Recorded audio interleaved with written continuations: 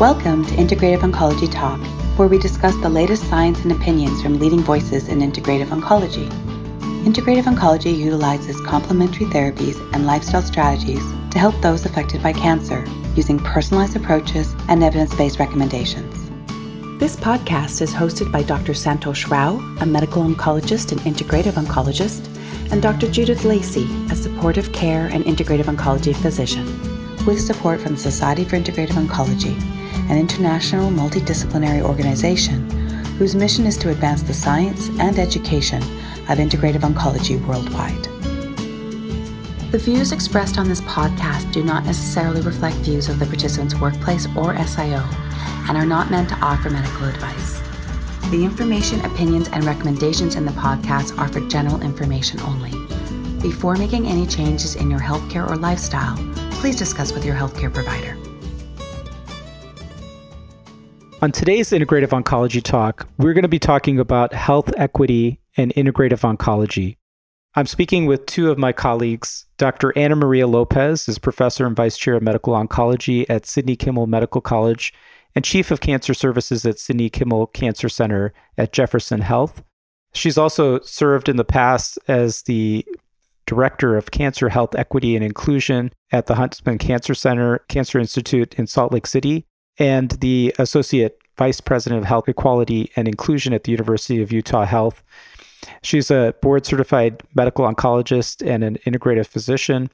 She's also President Emeritus of the American College of Physicians. She's previously been working with the American Society for Clinical Oncology as the chair of the Health Equity Committee, as well as the American Association of American Medical Colleges, where she served as the member of the steering committee of the Group of Women in Medicine and Science.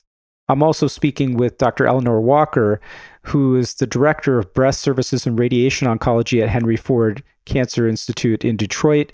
She's received multiple awards, including the University of Notre Dame Distinguished Black Exemplar and 1998 University of Notre Dame Sorin Award.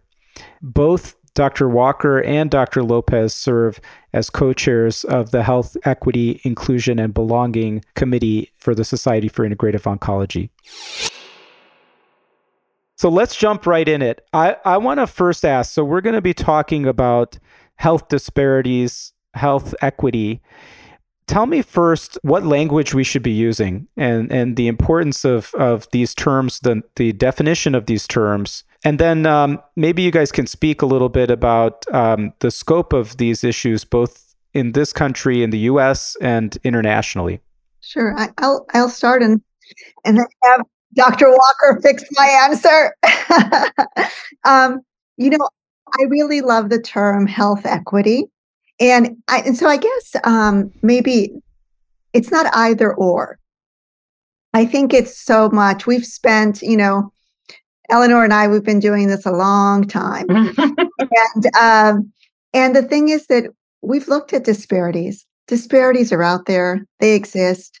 We've documented. Not that we still don't need to do that, but let's look to what would a world look like where there was equity.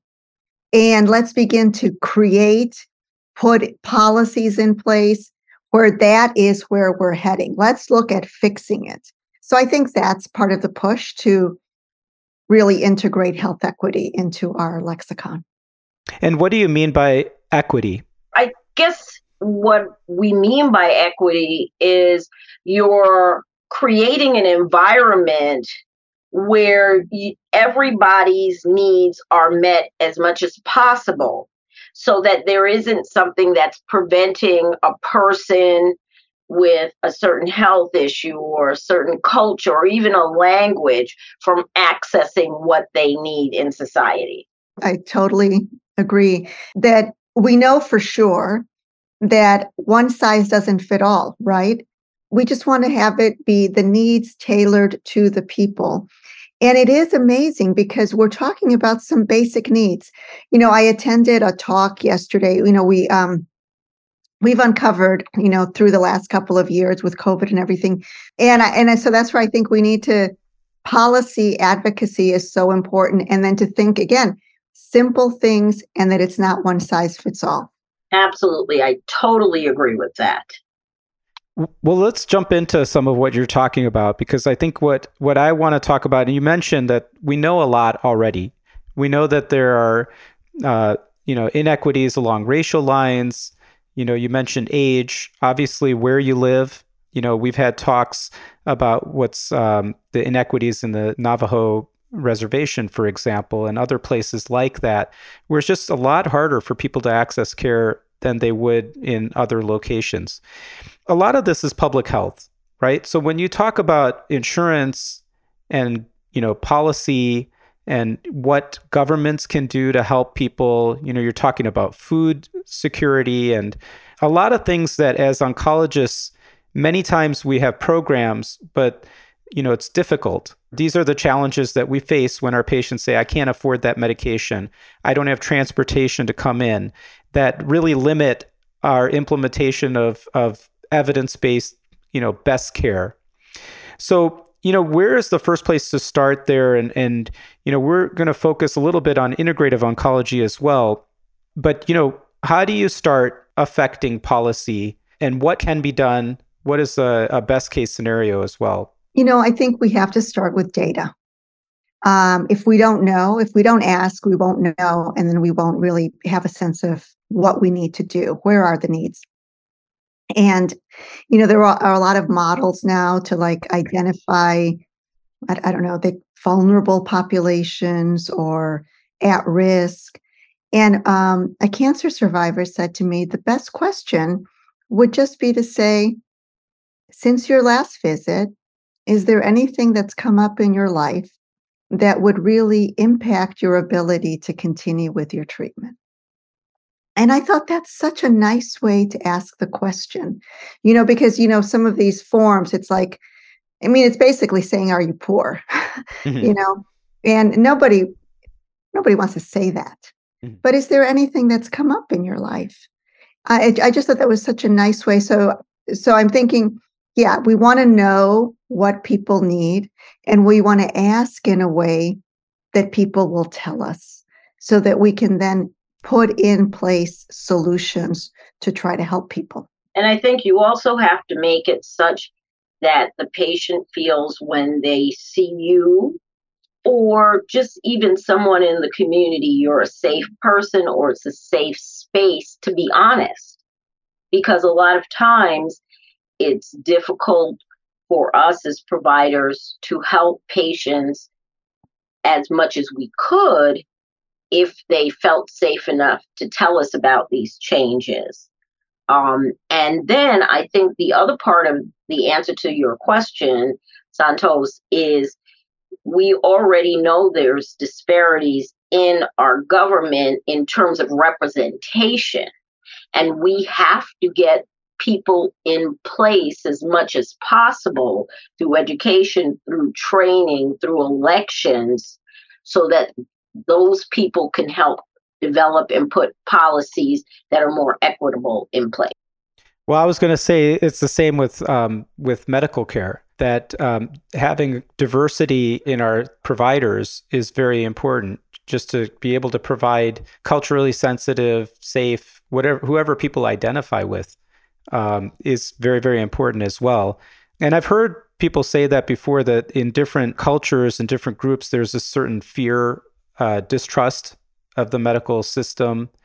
What can we do to help bridge that gap? Has there been things that have been successful in bridging that gap in certain populations?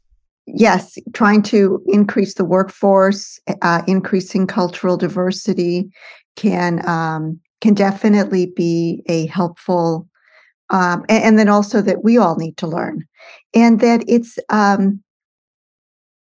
there is the difference of culture, but there is also the difference of access that can make people fearful. When we talk with, I did a lot of work in the West and, a lot of rural populations, and there can be a lot of distrust of the health system. And these are primarily white populations that, for whatever reasons, experiences or just not not going to care regularly. We sort of assume that people go to care regularly, that that's what happens, but not experiencing that or the benefits of it, maybe just seeing the costs of it. Or I remember one lady who would say, she would go to the doctor like every 5-10 years and say they'd always find something wrong. I don't want to go because they find something wrong. Right. And the thing is that because somebody looked, they found that the blood sugar was a little high or the thyroid was a little low. But yeah, I think, and again, in this time period that we've been through with COVID, there's a lot more sense of distrust. Mm-hmm. And incumbent on us to, with the distrust of science, how do we prove trustworthiness? How do we engage our patients? And when we talk about integrative oncology, what I think is so beautiful there is that the proof's in the pudding. The patients go in, maybe they try meditation, maybe they try acupuncture. And I think we're so right there with them that it works, it doesn't work, but we're there with them. And then we have another option. But generally things, people feel better and you can't argue with that. Well, I think a prime example of kind of what you were asking and what Anna Marie was talking about happened this week. For me, one of my colleagues, who's another Black female physician, had a very close family friend who was diagnosed with a stage 3 colon cancer, had surgery, lymph node positive. So he needs adjuvant chemo. And he's very, very intelligent man, but very distrustful of the medical system and the need for standard of care. And he was always running, eating healthy, paying attention. So now he's got this cancer and he wants to be treated with integrative medicine for his cancer as opposed to standard of care. And he's in a small town. So again, rural population. And nobody talked to him about the pros and cons of integrative medicine as part of his overall cancer care. So my colleague asked me if we could do a 3-way to talk with him about that. And, as an oncologist and as a Black doctor, because he was open to listening to me as a Black doctor, and I could tell him similar things about standard of care, but I was also bringing in the integrative part of his care and support and what he could do after he finished his standard of care in addition to help prevent recurrence. And that made a big difference to him. Do you guys feel like there's a lot of bias in who we offer integrative care to along, our own biases, basically, or other providers that will look at, let's say, a woman, for example, and think, oh, they may want to hear more about integrative medicine, or somebody who's white, or what have you? I offer it to all my patients. It's embedded into our health system. And even we're having a big prostate cancer screening this weekend, and I have an acupuncturist there and a massage therapist there so that we could introduce the concept as part of their holistic health care as we're educating them about prostate cancer. That's great, Eleanor. That's great. But I do think that since often integrative services are not covered by insurance, then it is, fee for service. So a lot of people are limited from accessing, $500 for a first appointment. That's not going to be comfortable for a lot of people. Yeah. Well, I want to ask you guys about models of care. And, the great thing, Society for Integrative Oncology has partnered with ASCO on a new pain guideline. There are guidelines now. NCCN guidelines has incorporated a lot of integrative modalities for symptom management and survivorship. All good. And yet, if people cannot access that care because it's fee for service and out of pocket, it has the potential of continuing to widen this gap of quality care for those who can afford it. So what do you see as barriers, and kind of where do we go from here in terms of, is it just getting insurance reimbursement? How do we overcome some of these barriers to implementation of the guidelines? And then my second question is, are you aware of some very successful models for an equitable model for implementing integrative oncology? Definitely, in the United States, access to care is primarily through health insurance. As NCCN, ASCO, as guidelines are coming out that incorporate, and when we think integrative, we're also thinking about lifestyle factors, that these are part and parcel of health and maintaining health, that these efforts should also be covered by insurance to keep people healthy. But aside from that, I think it is also educating physicians, educating clinical teams, so that they are able to bring bring the best evidence to the patient. I think so often we may have a bias that, well, it's the pill that's doing this, it's the treatment that's doing this, and that, go eat whatever you want. Yeah. But I think there's just increasing data that the impact of lifestyle is just so important. So I think we need to educate our teams, we need to educate our students so that as they come, it's just common what they do. And we need to have, I think team-based care is so important, because we may not have that time. So we need to have teams of people that can engage the patient and can give, not just go walk. And again, I think from our own experience, how many of us walk or exercise based on that recommendation? Mm-hmm. We need more instruction for people on how to do this. How do you incorporate it? So, that whole concept of coaching and having that part of the care also be covered so that it's not out-of-pocket care that is then another limitation for the patient. I totally agree with everything Anna Marie said.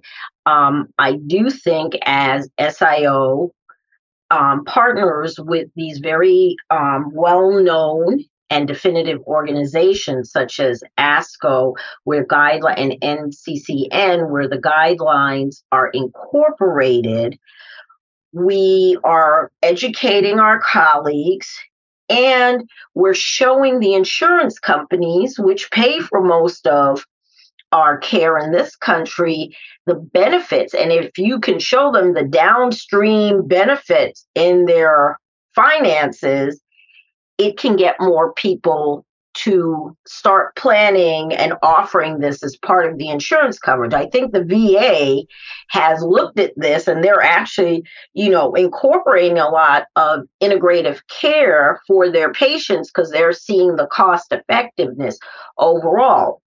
But unfortunately, not all insurance, and I've been at Ford a long time, and it's taking me many years through education and just showing my colleagues the benefits of integrative care. Now, the majority of them, especially in oncology, but not just oncology, believe in it. And we have order sets to make it as easy as possible to put in a referral for acupuncture, put in for massage, for Reiki, for exercise. I developed an exercise program with our exercise physiologist that we can refer patients to while they're under treatment and even afterwards. And we partner with one of our sports teams here to develop a philanthropic fund to cover for those patients who can't afford it. But everybody gets it for free during their cancer treatment, for sure. But afterwards, that's where some of the issues to maintain good health comes in, where insurance companies really need to look at these models and start paying for good health. Yeah, I think first of all, that is great work. I mean, and a lot of this is up to us as leaders and people dedicated to this field to kind of try things. You got to be creative. I think the three of us work in locations where we see a lot of inequity. I'm in Cleveland at University Hospitals, right? You're in Detroit, Eleanor, and Anna Maria, you're in Philadelphia, right? So there's lots of opportunities. I have found that one of the more successful things to try is to, there's a lot of opportunities to collaborate. There are public, either city funded or government funded programs that you can tap into and partner with. And then usually I find that there's a lot of emphasis on this, whether it's within oncology or outside of oncology, to increase access and equity in healthcare. And so that's what I've been trying to work on myself, is just kind of continuing to build bridges for like-minded folks and collaborate. And I think there's a lot of opportunity for that, because some of this, you have to have some collaboration. If you're going to get people access to food, you mentioned, the philanthropic side of it. But if you're going to get people access to food, transportation, all the different things, whether it's technology, some people are providing iPads and these kind of things that can help us implement what we do best, which is, focusing on lifestyle and symptom management, those kind of things. Do you guys have examples of these kind of collaborations where you feel like the city is invested? So during COVID, there was some program where people who did not have, and I think it was some sort of a smart device, but so it could have been a phone or an iPad. They were provided one. And then it was also great because they were able to have the support to learn how to use it. And the goal was to really use it for telemedicine. I'm not aware of current programs in that area. And, even though telemedicine was so ubiquitous during the peak of the pandemic, the amount has decreased, although I think it still would be a great benefit for so many people. Mm-hmm. So yeah, increasing access can mean more than, just can you get to the doctor's office? But that is, transportation. We're always asking for money for transportation. Sure. Yeah, in Detroit, transportation is a major issue. As a New Yorker, I am used to being able to get any place I want to be for $3. Okay, one way, granted. But outside of New York City or Philly, it's very difficult, or DC, to find something like that. So we use our community health workers, our American Cancer Society, some of the organizations that work with patients really on the ground level in Detroit. So we always, as a radiation oncologist, our patients have to come in daily for treatment. Mm-hmm. So we have a whole cadre of ways to get them into the department for treatment and for follow-up visits. And we actually have our own fund in our department to facilitate as the last resort to get patients in for their treatment. But I think that's a very, very important thing. And that's where the rural issues come in too. Now, we've extended our virtual and telemedicine, especially for our rural patients, so that they can access us better.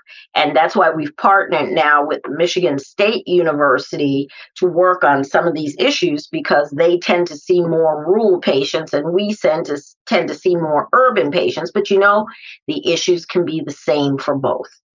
So if we address one well, we'll address the other well. Great. I want to shift a little bit and talk about internationally also. As you start kind of widening your lens, we have so many of these issues in this country, in the U.S., but it's sometimes even, more profound internationally. So, how do we start bridging some of those gaps, which are, sometimes very profound? Is part of that just us, again, doing the research and showing first and foremost what works and models of care? It seems a little overwhelming at times. And how do you see integrative oncology helping to to kind of serve that space?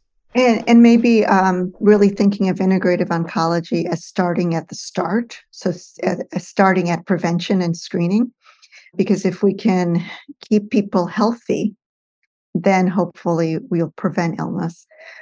That's where I think the great opportunity is for integrative oncology. There's no health system that can deal with the incredible complications of all of these chronic illnesses that are coming from our toxic lifestyle. So I think integrative medicine, by helping people to eat well, to sleep well, to decrease stress, to move their bodies, those are tremendous benefits. And then to get screening out to people so that disease can be found earlier. And those are studyable questions, right? Mm-hmm. And those are questions that that have a healthcare component, but also have an economic component, so that we can really, when you think about, for example, the impact of cervical cancer, and that it impacts people from a productivity standpoint, because these are young women that are getting the disease. So I just feel like there's tremendous impact for those questions if we can study them effectively. Mm-hmm. But I also think the other side of it, I agree with everything Anna Marie says, but I do a lot of work with breast cancer in Africa, and it's somewhat prostate also. And what we're seeing... Where in Africa? We do sub-Saharan Africa. So Ghana, Nigeria, Tanzania. So what we've found, for example, especially with prostate patients, they tend to go to the integrative or alternative doctor before they will go to their main primary care doctor. Their alternative doctor is their primary care. So part of what we are working on and trying to do is educate those traditional doctors. We understand the benefits of what you're helping the patient with, but when things are coming up, let's work together so we can have the better outcome for these patients. The same thing with breast cancer patients. So sometimes we're seeing them later than they should be seen. So that's why I think a partnership and education across the board, and we actually do have a Pfizer grant for that right now, working in Nigeria and Ghana. That's wonderful. I mean, I think that, this idea of including, kind of these complementary therapy providers, I mean, that is the integrative kind of approach and being collaborative. I know some similar things happen in India where, there's just a practice pattern that develops, and certain regional patterns or population patterns in terms of who might be seen first. And I've had some experiences where I've gone to some of these clinics, and as a medical doctor, there are times where I'm like, well, they should have seen somebody else, right? But the patient may not know that. And so it's really important to kind of include everybody and collaborate and have some communication rather than exclude, and just leave the patient on their own, so to speak, right? And I think in these other countries too, I mean, my family's from the Caribbean, using teas and different barks and using integrative therapies was always part of our family's healthcare. Okay. Mm-hmm. But we didn't not go to the primary care doctor. We did. But at home, we had home remedies that we used together. And I think that's where sometimes the disconnect is, that people will only rely on one thing instead of taking all of it and have their doctors, their different healthcare providers talk together so that you get the best treatment and everybody's aware of what everybody else is doing. So for me, it was a natural thing, but it's not always like that. And many countries around the world, people have their own traditions of medical care. So how can we all educate each other and see the benefits and work together to give the patients the best outcome? I also think there's opportunity for partnering. There was a colleague in Arizona who was really interested in skin cancer detection and melanoma detection. And I think the study recently was published, which is, people go and get massages. They may not think to go to a dermatologist, but the massage therapist is looking at the body and to teach them how to detect worrisome lesions. And it was successful, that people were able to successfully pick things up, refer the patients listened to the massage therapist, got follow-up, and, however many numbers of disease, was found earlier than it would have been. Well, you mentioned this before. That's fabulous. It is. I mean, this team approach, which is what we really focus on in integrative oncology. As we're all in oncology, right? And there's limited time with your patient. And sometimes, I mean, this has happened so many times where it might be the massage therapist, it might be the yoga instructor who picks up on something or has the most time and sometimes a dramatic influence on a patient's cancer journey, just by, and then they communicate that with the whole team, and that can make a really, big difference, I think. That just happened last week, and it's not even the provider. This was the CSR in our integrative medicine clinic here in the building. One of my former patients came, and she's like, my arm is, well, not former, but now in follow-up, my arm looks a little swollen. So she picked up the phone and called me and said, she's coming in for a massage on this day. Can I add her to your schedule? I'm like, absolutely. Mm-hmm. And so I saw her. She didn't have major swelling, but I made sure she followed up with her plastic surgeon who performed the lympha procedure because she had several nodes positive, and get her back into the lymphedema clinic just to make sure that nothing is going on that might cause problems later on. I'm going to ask you guys, I think my final question, which is, how do we get to as good a situation? I mean, it's never going to be perfect, but how do we get to as good a situation with equitable healthcare and integrative care? And does it come down to universal healthcare? Can you do it outside of universal healthcare? Because that we keep dancing around the subject of insurance. Can you do it, like you mentioned the VA, Eleanor? Does it have to be kind of some umbrella where we have a value-based care model where there's just some things that we take that, are not with financial incentive, that, we just agree needs to be covered? Or how do we get there? And curious your thoughts. I do think it would be best if we could have universal health care, but a minimum coverage like other places do. There are just certain things, just like now with the Affordable Care Act, or Obamacare, as everybody likes to say. There's a minimum coverage for everyone of certain tests because we know the benefits of that. Stress reduction. My nephew is a psychiatrist. I'm sure he would agree to have mental health as one of the things that are always covered as a baseline testing. So I think we really do need to have minimum coverage for integrative therapies also for all people, not just oncology patients. We need it for everybody.